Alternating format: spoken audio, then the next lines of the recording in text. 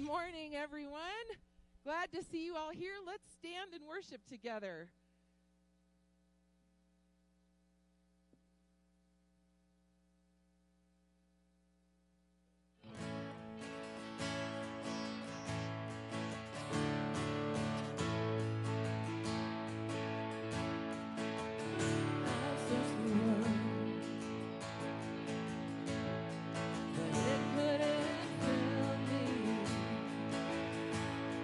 A man's empty praise, treasures of faith, never enough. You came along, put me back together, and every desire is now satisfied.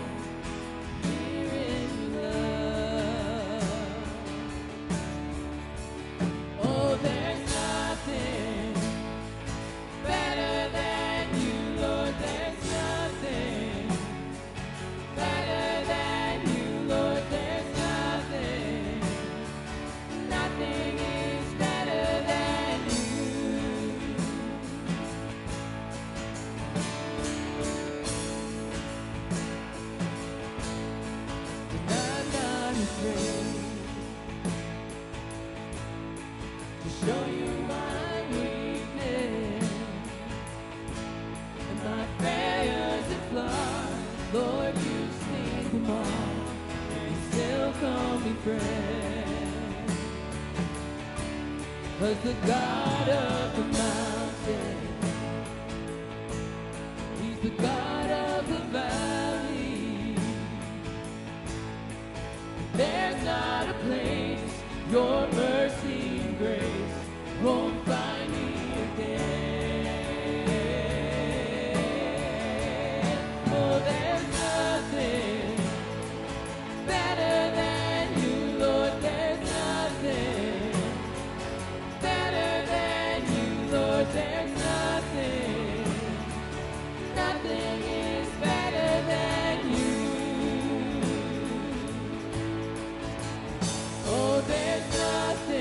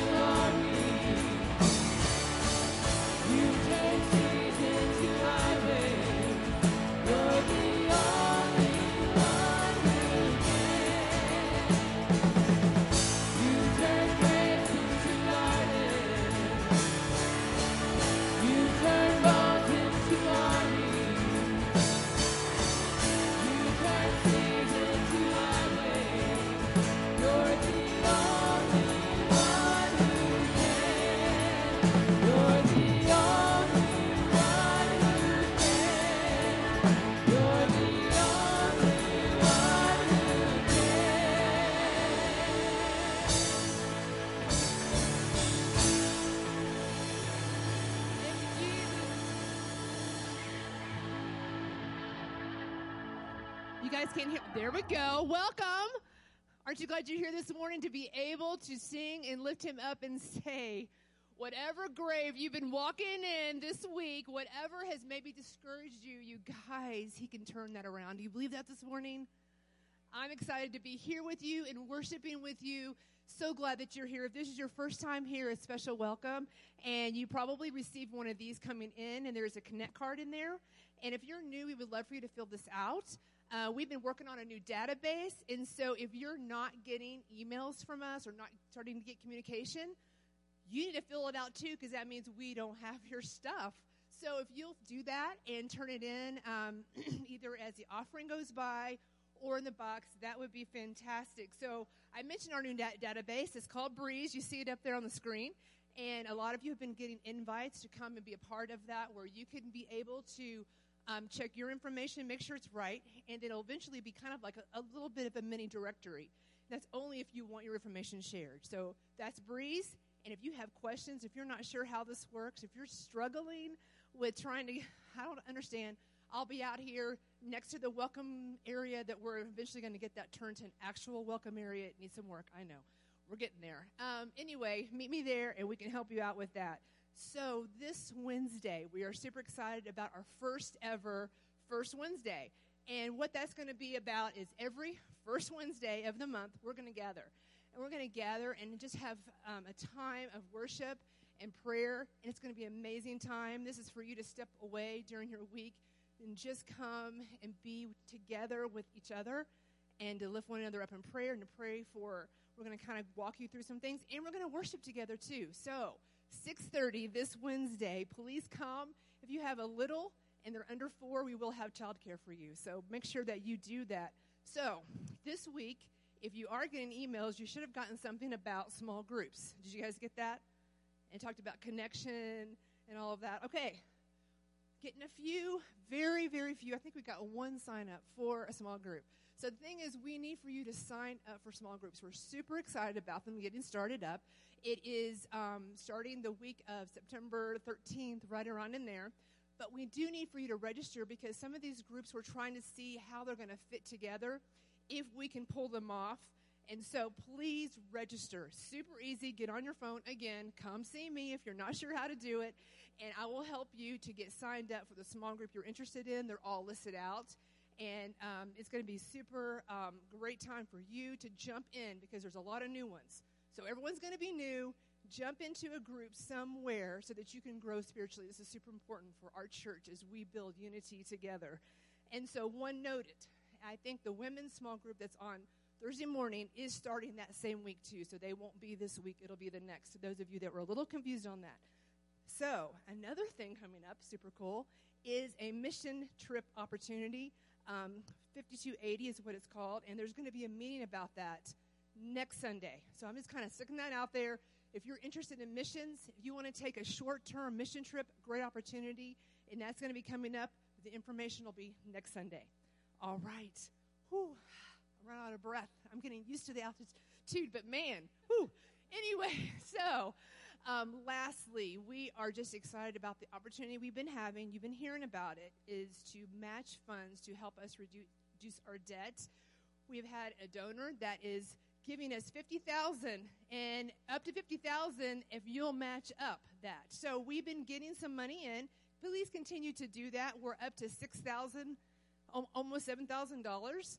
And so give towards that. You can do that on your phone. I think the offering thing will pop up here, and you can do that from your phone, online. You can give. You can do it in the offering. Make sure you note it as matching funds. And so we're excited about the opportunity, and it ends coming up in about a month, I think.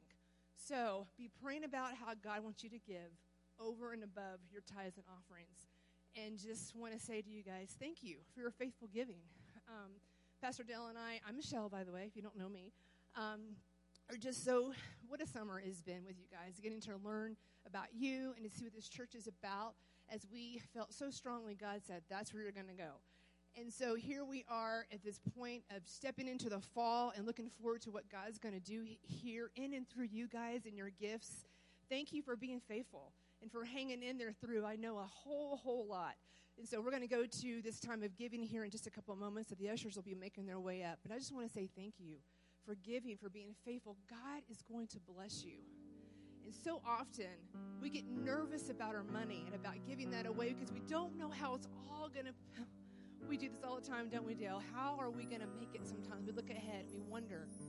God is faithful when you are faithful with your life, with your gifts, with what's first in your heart, and you give that. So this morning, we want to say thank you. And as you pray about what God is talking to you about giving, I pray He's going to bless you in amazing ways in the coming future. And so let's pray together. Father God, we're so glad to be here together, gathering in your name. We're so thankful for your grace and mercy that we don't deserve, God. You're amazing. We love you.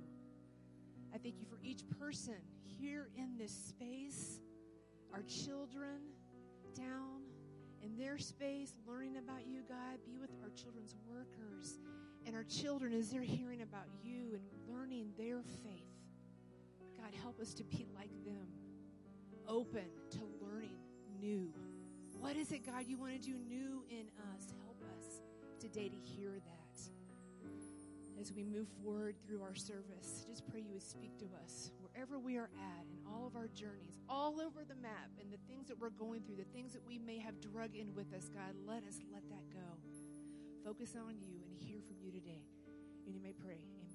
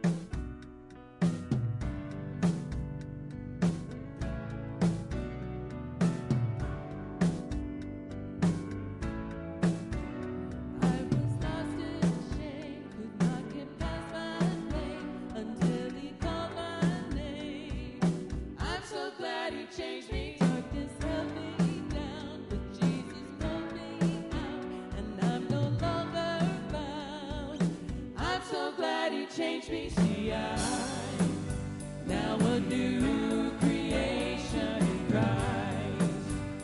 The old is gone, there's new life. I live by faith, not by sight. Please stand with me. There is a new face written down in glory, and it's mine. Yes, it's mine.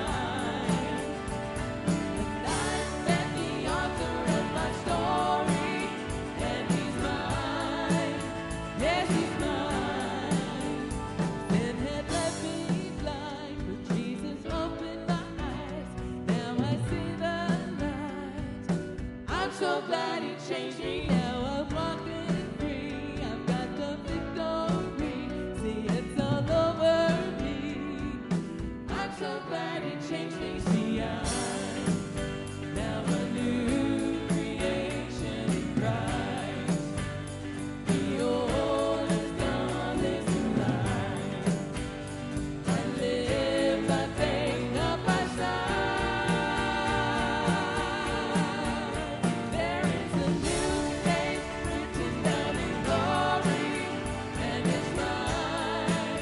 Yes, it's mine. And I'm at the altar.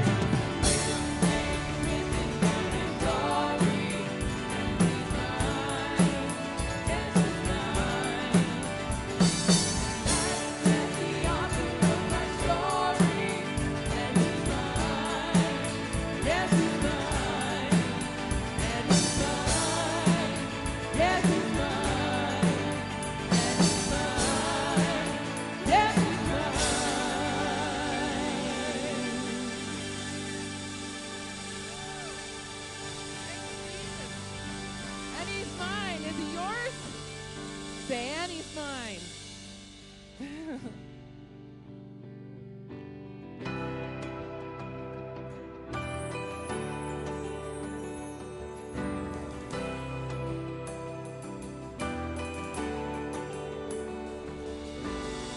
They say this mountain can't be moved.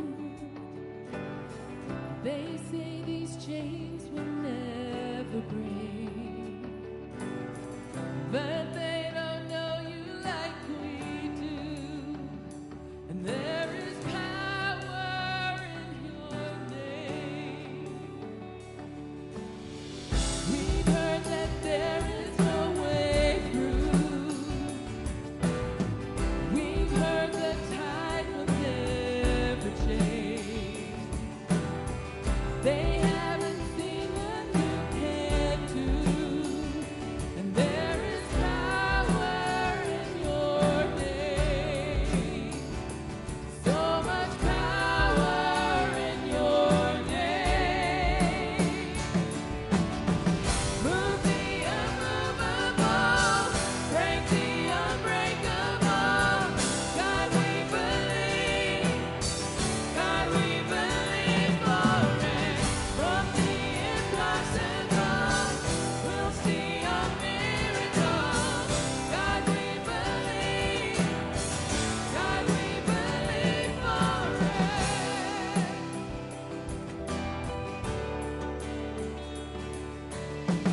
We know that hope is never lost, for there is still an empty grave. God, we believe no matter what, there is power in your name. So much power in your name. Move the unmovable, break the unbreakable. God, we believe. God, we believe for it. From the impossible, we'll see a miracle. God, we believe. God, we believe for it.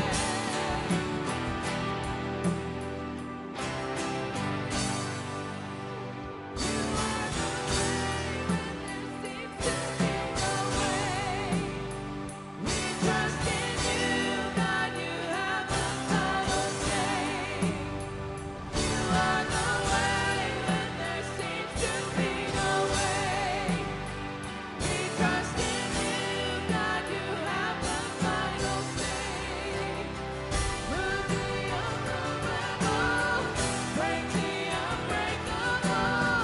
God, we believe. God, we believe for it. From the impossible, we'll see a miracle. God, we believe. God, we believe for it. God, we believe for it.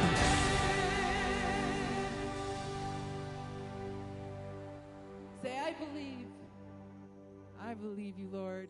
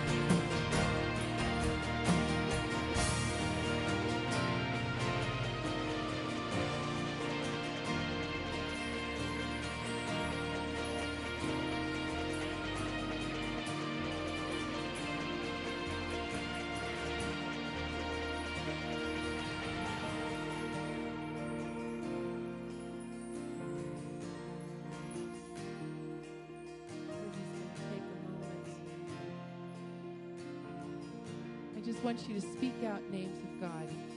I'll start. We're going to just speak out names of God. El Shaddai. What's Jehovah? What's another one? Yahweh. Jireh. Who else do we have? Prince of Peace. Jireh. We've got Elohim. Love that one. How about I am? What else do we have? Yeshua. Rapha. Emmanuel. King of Kings. Lord of Lords. I couldn't hear that one. Redeemer. Oh. Messiah. Is there any more? Lover of our souls. There are so many names that we get to sit in and come underneath our precious Father. There's not one need that you have that he doesn't have a name for that he can't answer for you. Amen. Isn't that a wonderful thing to know? You can go to him and call him any of those names and he will answer you. That's a beautiful thing. Continue to worship him. Just let those ponder in your heart.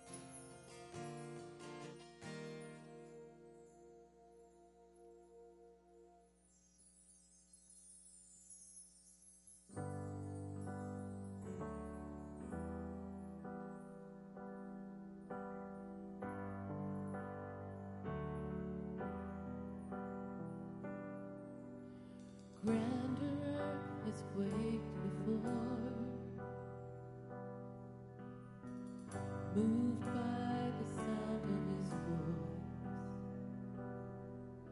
Seas that are shaken and stirred can be calmed and broken from my regard. And through it all, my eyes are on you. Through it all, it is well.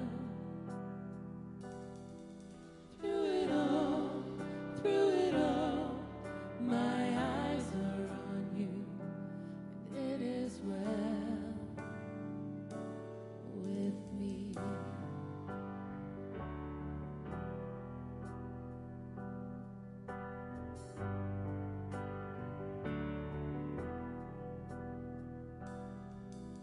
Far be it from me to not believe, even when my eyes can't see. And this mountain that's in front of me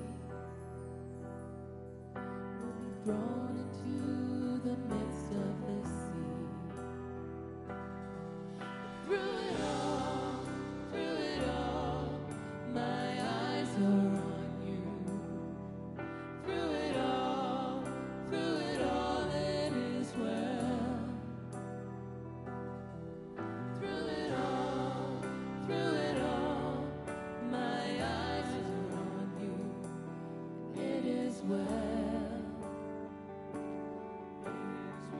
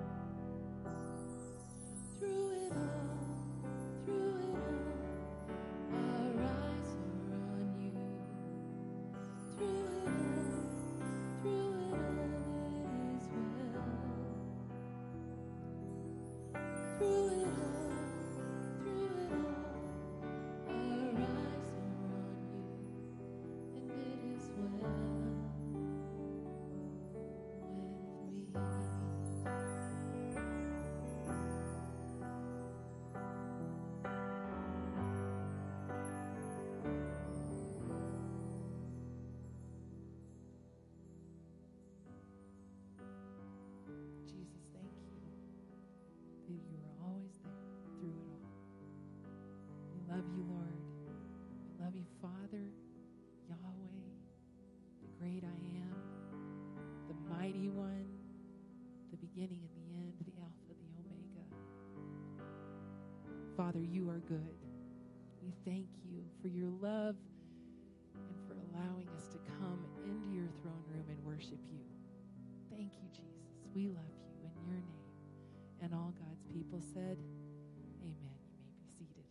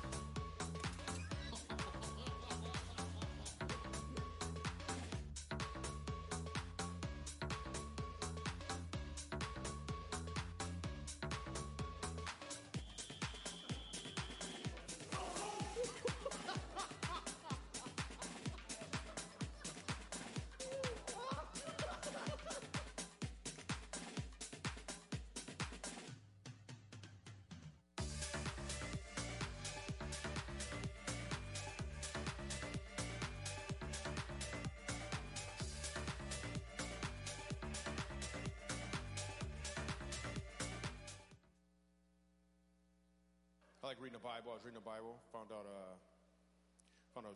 Jesus had a little brother. Anybody know his name? James. When I read that, I was like, how much pressure was that? Jesus, your big brother? How many times did you have to hear, why come you can't be more like Jesus, James? Because everybody probably thought that James could do the same thing Jesus could do, but he couldn't. He was just James. He wasn't James Christ. Remember the wedding banquet? Jesus turned water into wine. Everybody was amazed, but they don't tell you about the next banquet. Jesus left early. They started running out of wine. Everybody looked at James. It's like, man, last time this happened, your brother made some wine, dude. You just gonna stand there with your sandals on? You're not gonna... Can you make some Kool-Aid or something, man? You're not gonna do anything? Hey, good morning, everybody. I'm feeling this side of the room's a little more awake than this side of the room. Good morning, everybody. Hey, there you go. Great to see you. How's everything going? Okay, well, we'll see if we can get better at that then, right? I mean, I'm a kid brother. Anybody else a kid brother out here? Anybody we share commonalities? Just a few of you? All right, awesome. Kid brothers are great. I have 5 siblings, and the good thing about my family dynamic is that not only was I a kid brother, but I almost kind of was like an only child, because there's almost 10 years between me and my closest sibling. And so, growing up, I had the best of both worlds, in my opinion. I have one core memory in my mind growing up playing with my brother. I'm not even going to tell you his name because I don't want you Googling him and, trolling him or anything. But I had this core memory, and maybe you guys had the same toy that I had, but does anybody remember that set of dart guns? All right. So it's not the safest toy because, they had to change it. Those darts were rigid, and so you could pop the little suction cup thing off and use it as like a flying spear. And my brother did that to me. But I have this core memory of we would play this game, and I don't remember the name of the game. I think it was called like One Dart Only or something. And my brother, who's 10 years older than me, keep that in mind, we would put one dart in the middle of the room, and then I would have my dart gun, and I'd have to go over and hide behind the couch, and then he would have his dart gun, and he would go hide wherever it is that he hid, and then he would say, go, and then whoever got to the dart first got to load their dart gun and then shoot the other one. Now, who do you think won that most of the time?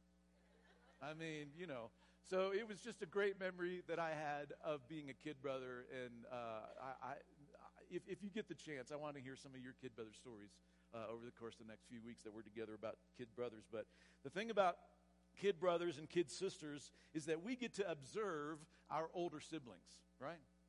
We get to watch. We listen, we watch, we take notes on the lives of those who are older than we are. We get to watch your mistakes. We get to see when you are brilliant. We get to watch when you are crash landing, and we get to watch when you pull one out at the very last minute. It's just an amazing thing to be a kid brother.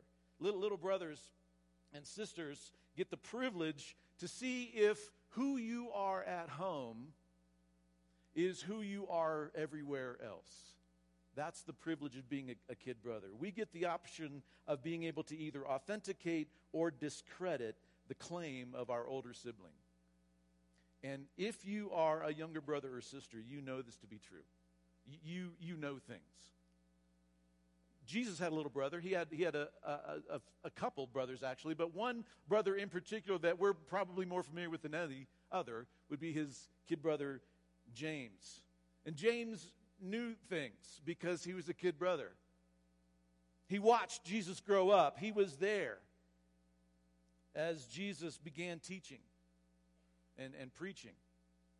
As he strolled the countryside and his ministry grew, as Jesus began to heal and as Jesus began to perform miracles. And James got to watch as Jesus stepped forward and claimed to be God. And as all of that transpired, as all of that happened, we have some evidence in the Gospels, Matthew, Mark, Luke, and John, of James not being too sure about this new identity that Jesus was taking on. James just didn't know for sure if he actually was who he claimed that he was. But you know, and I know, something happened to James. Something happened one weekend that changed everything for James.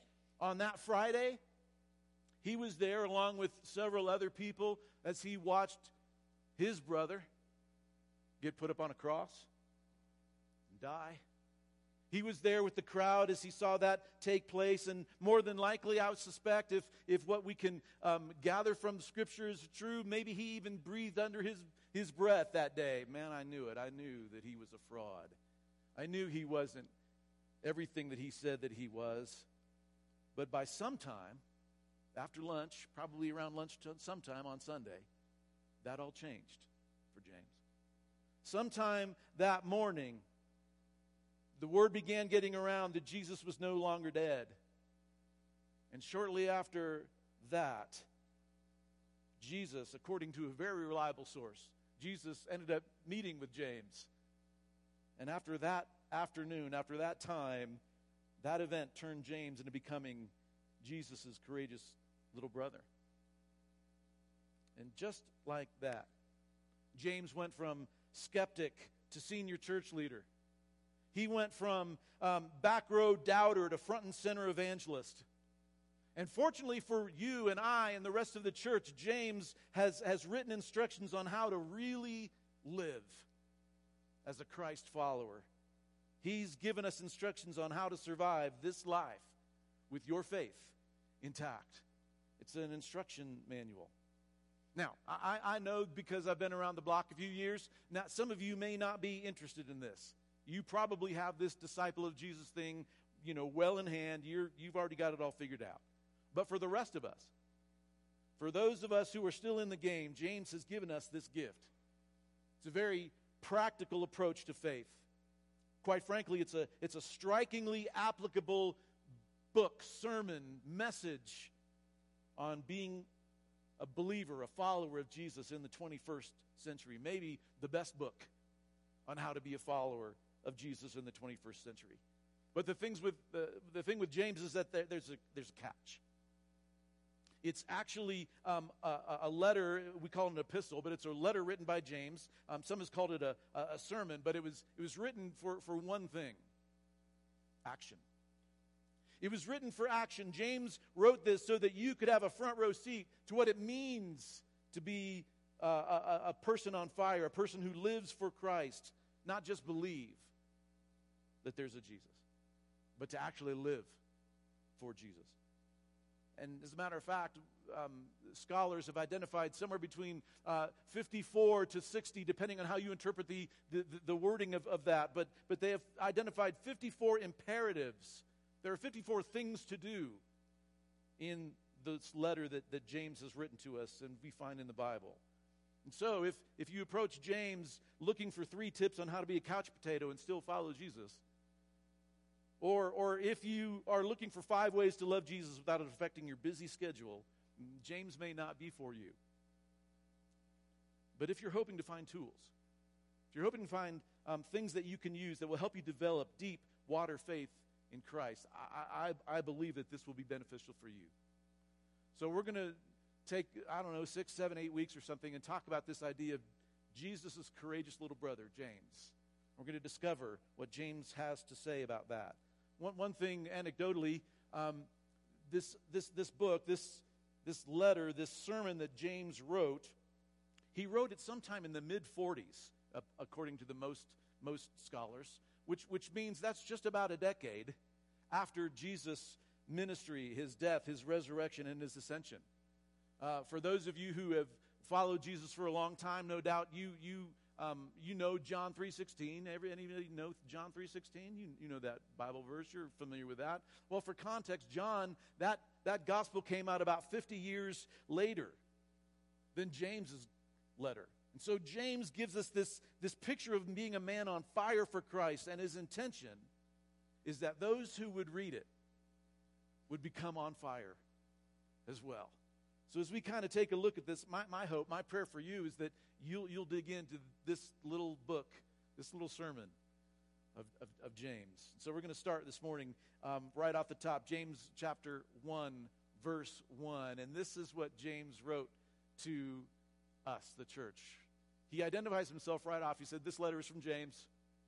There's been a lot of debate as to what James that is. There were 6 or 7 James, according to what you read about in the Gospels, but it's pretty verifiable. This is James, the brother of Jesus. He identifies himself as a slave of God and a slave of the Lord Jesus Christ. Now, those of you who are kid brothers or sisters, can you ever imagine your life going, yeah, I'm a slave to my older brother? I mean, he may have put you in slavery when you were a kid, but as you're a grown-up, you would never say, yeah, I'm a slave to him. And yet this is exactly what James has dawned on him. He's realized that Jesus said he was the Christ, and one Friday afternoon he died, but one Sunday he came back to life, and it was amazing, and he now recognizes, I'm a slave to Jesus, the Christ. He's writing to the 12 tribes of Israel, the Jewish believers scattered abroad, and as an extension, the remainder of the church, and he just kind of reaches out and says, hello, everybody. That's who I am. I'm a slave of Jesus. I'm a slave of God. I'm writing to the church. How you doing? And right off the bat, he said, brothers and sisters, friends, those of you who are connected through the church and through Jesus Christ, when troubles come your way. That word trouble, you can interpret that a lot of different ways. When trials come, when temptations come, when hurt, anxiety, fear, doubt, struggle, fill in the blank, whatever word you want to put in there. When troubles come your way, consider it an opportunity for joy. For you know that when faith is tested, your endurance has a chance to grow. And so, church, let it grow. That word that James uses in that sentence of tested, when troubles come your way and when your faith is tested, that means the proving of your faith. When difficulties come, it's the proving of your faith. And so I read that several years ago when I finally started to become, serious about my relationship with Jesus. I want to really dig in and find out exactly what was going on here. And so this morning, as we look at this together, maybe one of the first things that comes into your mind, as it came into my mind, is I just want to make sure that we're getting this. It says, when you have temptations, when you have trials, hard times, difficult days, while you're getting a chance to prove your faith or your commitment or your love for God, James says, consider it joy when trials come. It seems to me that we don't have a choice whether difficulties come or not. We don't have an option. We don't get a chance to decide whether or not that should happen when temptations, trials, difficult things come. And you know this because you have experienced this way, and my experience says the same thing. We do not have a choice when things come, but we do get the option of the choice of how we steer through them. And we do get to figure out how to emerge out from underneath them. And the way, like I mentioned, I appear super young. I know that, but I'm not that young. Pat myself on the back. But in my experience, I've witnessed basically two fundamental ways that people deal with struggle. When they deal with hard things, when they deal with difficulty in life. And you probably have witnessed this too. One way is to get frustrated, mad. You allow it to get internal, and you stress out, or you end up on the floor in a fetal position, and eventually, if that's the way that you go, you usually end up just quitting. The other thing that I've witnessed with people is a completely different way of how they deal with toil and stress and trials. They consider it joy. And I know that sounds kind of weird. I know that it does, but this isn't my idea. I didn't write this book. James did. It comes straight from James, who gave us a first-hand account at what can happen when we put our faith over our doubt, when we live in victory and not frustration all the time. And you see, the thing with this is that the joy doesn't necessarily mean that you're happy. We live in a world that constantly just tries to put that out as the message. Just be happy. Matter of fact, there was a song not too long ago. If you're my age, you probably remember it. Don't worry, be happy. Just whatever happens, just be happy. Great tune, by the way. But that isn't really realistic, is it, all the time? Sometimes there's just struggle. And the reality is that happy is just an illusion. Being happy is something that momentarily distracts you from all the bad things going on, but that's not really joy. That's where you live. It's just smoke and mirrors. Joy, true joy, the kind of joy that we need, the things that we need to make it through the difficulties of life won't come from being happy, because happy is an emotion. And emotions betray us sometimes. That's happy. Joy is something else. Joy is a state of your soul. And it's only available from a source that is outside of this life. You can't fix the things of this life with things in this life. We need something bigger, something that's outside of our ability to stretch and reach it. We need something much more than that. Possessing joy is having a deep understanding, a deep sense that even in the worst of circumstances, God has provided enough. That's so profound that I'll just say it again. Sometimes, the most deepest, darkest moments of our life, it's the only thing that will get us through is realizing that God will provide enough. And joy means that things are going well. I brought a picture, a man by the name of Horatio Spafford. Any of you heard of Horatio Spafford? Some of you. Horatio Spafford was a wealthy Chicago lawyer with a thriving law practice, a beautiful home. He had a lovely wife, a family. He had a son, 4 daughters. He also had a deep faith in God. He was doing pretty good. By every single measure that we would measure a man by, in his achievements or in his success, we would say Horatio was crushing it. At the very height of his financial and professional success in the late 19th century, about 1870, At the very height of Horatio's success, Horatio and his wife Anna suffered a tragic loss. They lost their little boy. Shortly thereafter, about a year after actually, October 8, 1871, if you're a history buff, you may recognize that date. That was the date of the Great Chicago Fire. That fire gutted Chicago, destroyed nearly every real estate investment that Horatio had. And unlike the 250 people or the 250 people that died or the 90,000 that lost their homes, the Spaffords at least had their house. And even though their finances were mostly depleted, Anna and Horatio used what resources they had left to feed those who were hungry, to help those who were struggling, the homeless. They would care for the sick. They would bandage the injured. They would comfort their grief-stricken neighbors. The Great Chicago Fire was a great American tragedy by which the Spaffords leveraged it to show the love of Christ to those who needed it. They were doing it. Even after 2 years of this, that they made a decision that they needed some time away. 2 years of working with their neighbors and friends and trying to prop up their neighborhood. They had tests and struggle and setbacks. After 2 years, Horatio decided that he would send his family to Europe for a holiday. And so November of 1873, he scheduled a boat trip to Europe in order to give his wife and their daughters some space, some fresh air to breathe, a vacation, maybe to kind of pick up the pieces from what was left.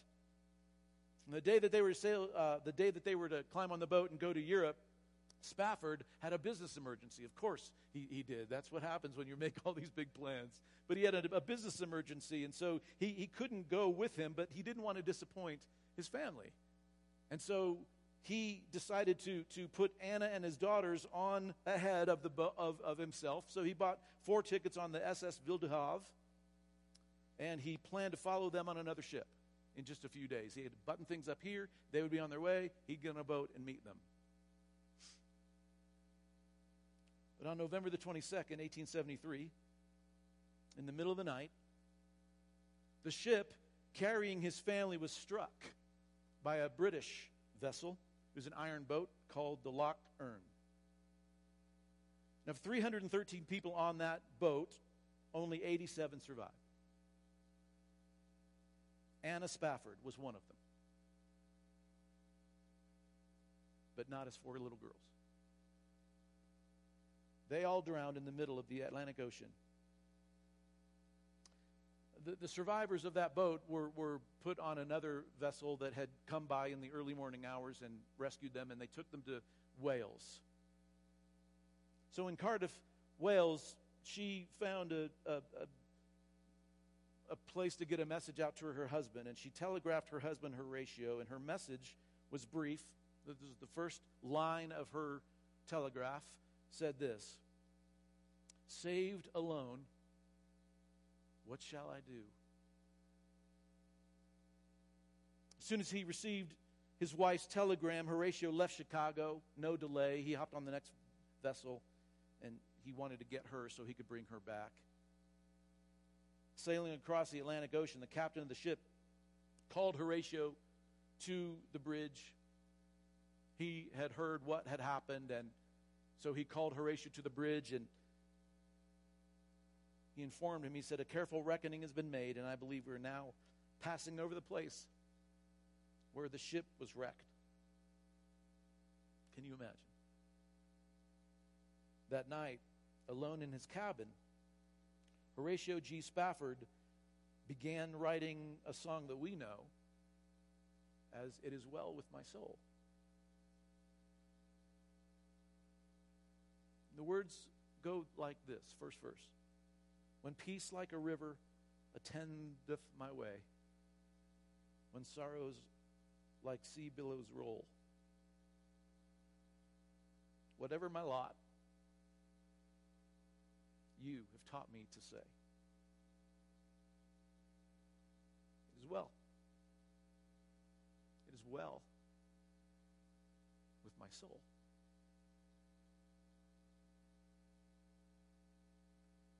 When you have temptations and struggle and battles and trials and difficulty and anxiety, when difficult days come, while you're getting a chance to prove your faith and commitment and love and trust in your God, when and while those things happen, James, Jesus' courageous little brother, says to us, consider it joy. Why? Why would he say that? Because James knows something. He wants the rest of us to know it as well. So in the very next part of verse 4, he lays it out for us. He says, because your endurance need chances to grow. Fellow believer, fellow Jesus follower, fellow Christian. Why? Because your endurance needs an opportunity to grow. For you know that when your faith is tested, your endurance has a chance to grow. So let it grow. For when your endurance is fully developed, you'll be perfect. That word means mature. You'll be a grown-up. And you'll be complete. And you'll be in need of nothing.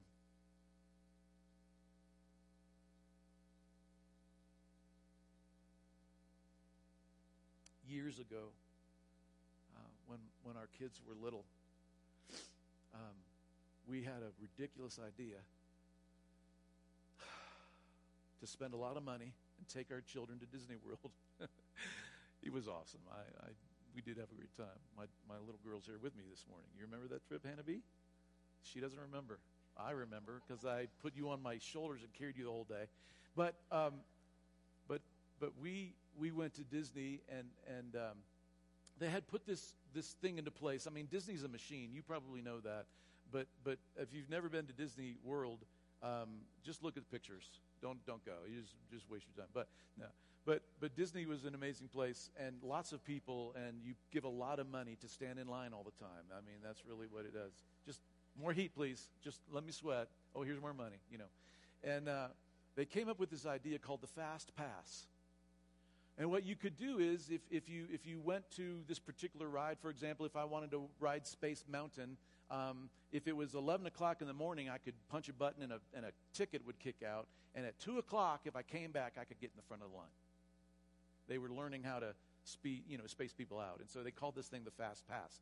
Well, it worked so well that, Disney eventually monetized it. You can't get it for free anymore. You have to buy it. It's called, let's see what's it called, Genie Plus now. You have to pay for it to get this.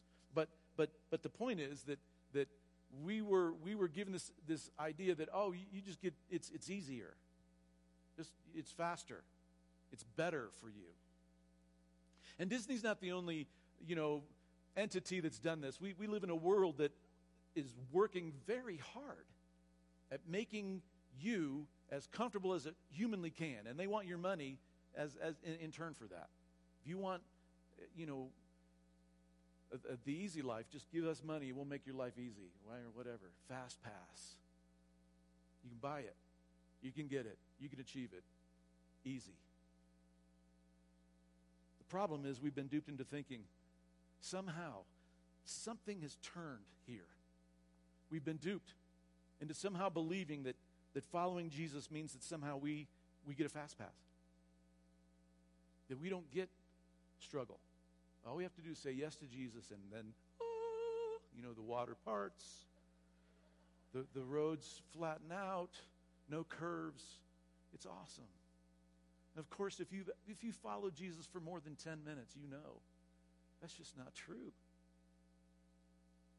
We've been duped into thinking that following Jesus somehow means that we deserve a fast pass in life.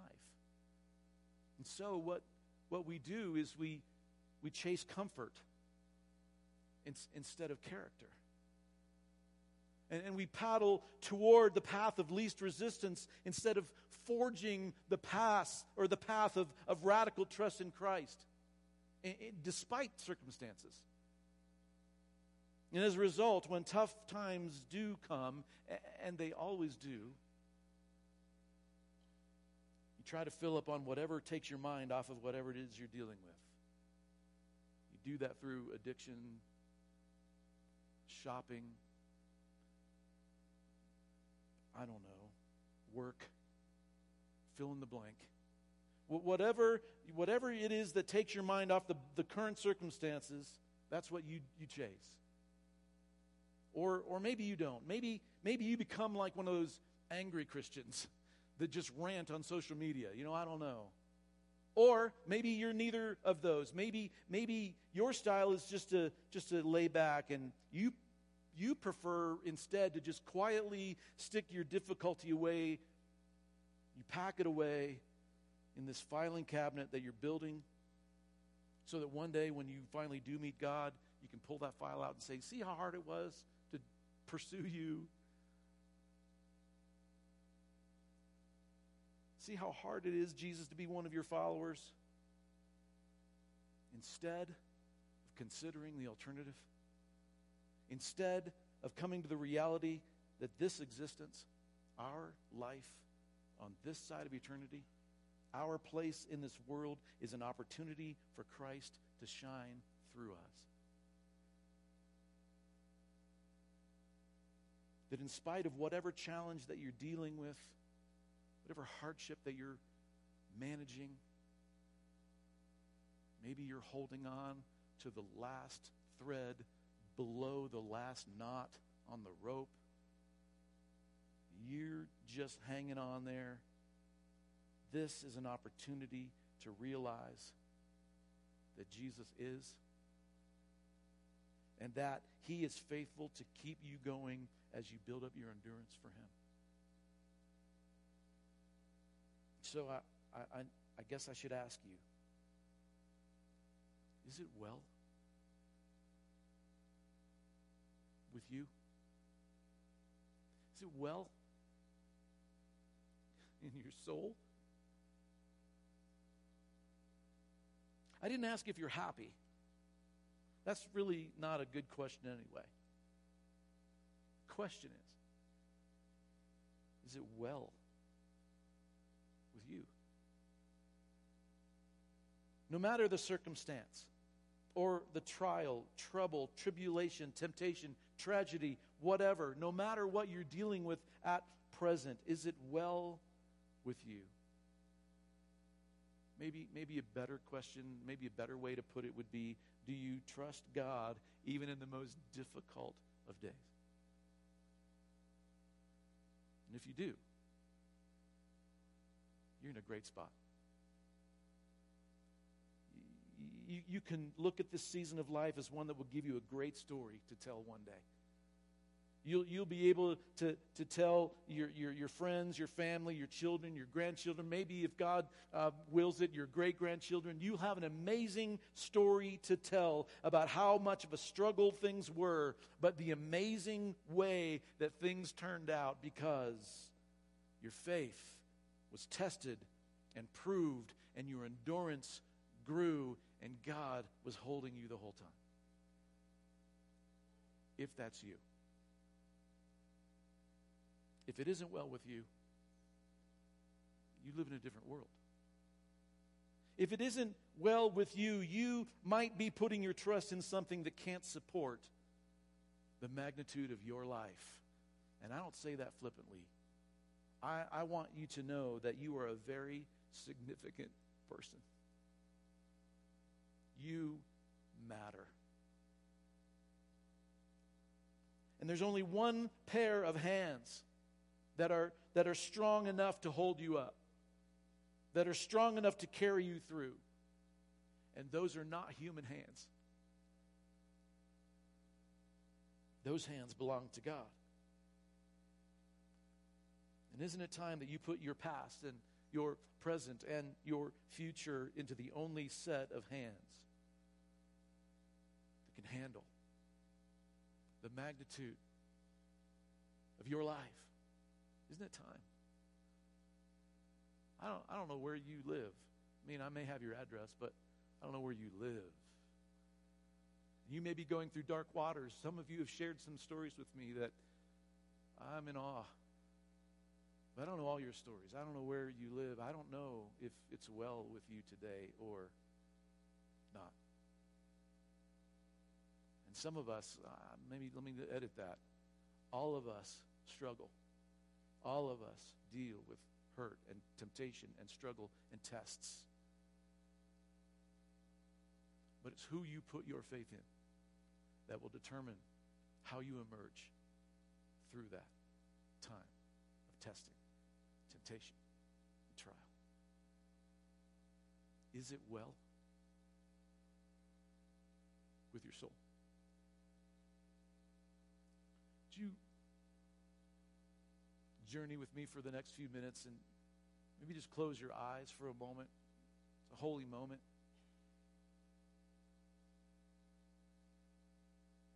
I already mentioned to you, I don't know where you are. I don't have any idea some of the pain that you carry, which is fair because you don't know mine. But I would ask you in this moment that maybe of all the things that you've tried to keep a happy face on or to keep all of those things at bay, have you ever thought, maybe I should just trust God? So in this moment, I would like to pray for you. I would like to pray with you. Because I get a sense that some of you are, up to the chin. The water is rising and the ground is rapidly evaporating from beneath your feet, and you're just not sure where the next step is going to be, if there's going to be a next step. Some of you have been treading water. Some of you are maybe going down for the last time. And if that's you, can I give you some assurance this morning that there's a God who loves you deeply, deeply enough that he made a way so that you could know him, but not only know about him, but to know him, so that when you come up against the struggles in life and the temptations of life, that you can reach to him and allow his hands to hold you in those moments. Father in heaven, thank you for these moments that we can open up your word, and even though it was written a long way and a long time ago from where we are right now, man, it sure sounds as if it's applicable to me in my life in the 21st century here in Woodland Park, Colorado. As my finger traces the words across the page, I see my life in so many of the circumstances of the difficulty and the trials and the temptations, and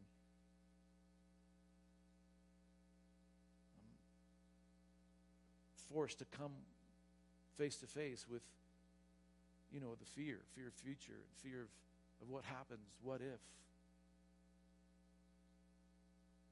And then I followed the story a little bit further down, and it tells me that if there's one way we're going to make it out of this, it's by putting our faith and our hope and our trust in you. And so, God, in these moments,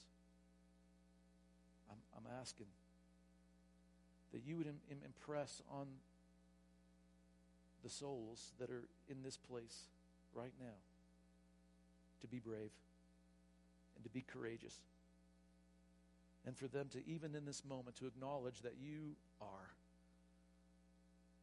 But more than that, you made a way for us to know you, that you sent your Son to come here in the flesh to show us how to live, how to know you, how to come to relationship with you, and how to follow you closely all of our days. And then you went on and you promised us that you would send us your Spirit that would walk with us and that would carry us through the dark times. And it's true. I know it because I've lived there. God, I was just reminiscing this morning as we were singing songs to you and about you, how real you've been in my life in the very dark times when I didn't know if there was going to be a tomorrow or not. And if there was, it was probably going to be worse than today. And the struggle was real. I'm so thankful that you're faithful. So thankful that in the time of my trial, in the time of my temptation and difficulty,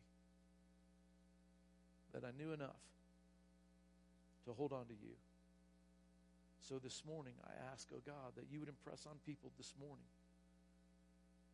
the very real sense that you're big enough to hold the whole world in your hands. That you're big enough that you can breathe and stars come into being. That you're small enough to be with me in my bedroom, next to my bed, crying my eyes out because I don't know what to do next. So today, my God, would you just rest in this place and be with each person who's working through some tough things. We may not know all the theology and all the big Bible words and all the doctrine, but we know enough, and this makes sense enough that we can put our hope and faith and trust in you. So today, God, rest on us. Rescue us. Redeem us. Thank you for who you are and what you've done and what you're doing and what you're going to do. And we will be careful to lift your name up and praise you and tell everybody we know what a great God you are. And we'll do our best to let our life be an example of what it means to follow after you. And we'll be brave to tell the stories of once I was lost, and then I got found.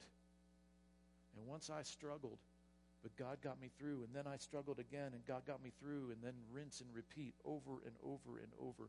And as my endurance is building, my faith is deepening, and my trust is growing and growing, and my maturity is playing out right in front of my eyes. So thank you.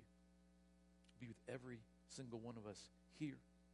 Be with those who we're praying for spread out all over the world. Help us to follow you with all that we are. In the name of Jesus, I pray. Amen, amen, amen. Would you stand with me? I just want to encourage you before we go. This book of James, this sermon of James, this letter to us, this epistle is full of great stuff that I hope that we're able to unpack together over these next few weekends. When we're done, I'm going to say a blessing over you. When we're done, there'll be a couple people up front that are here just to pray with you. They don't have advice for you. They're good people, but I wouldn't take their advice.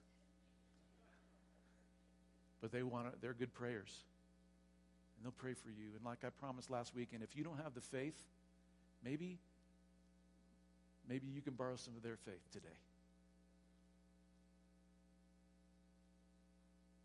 God bless you and keep you. May he lift his countenance upon you and be gracious to you. You don't deserve it, but that's how awesome he is. May his countenance shine upon you and give you his peace. Amen. God bless you. Have an awesome week. I'll see you on Sunday.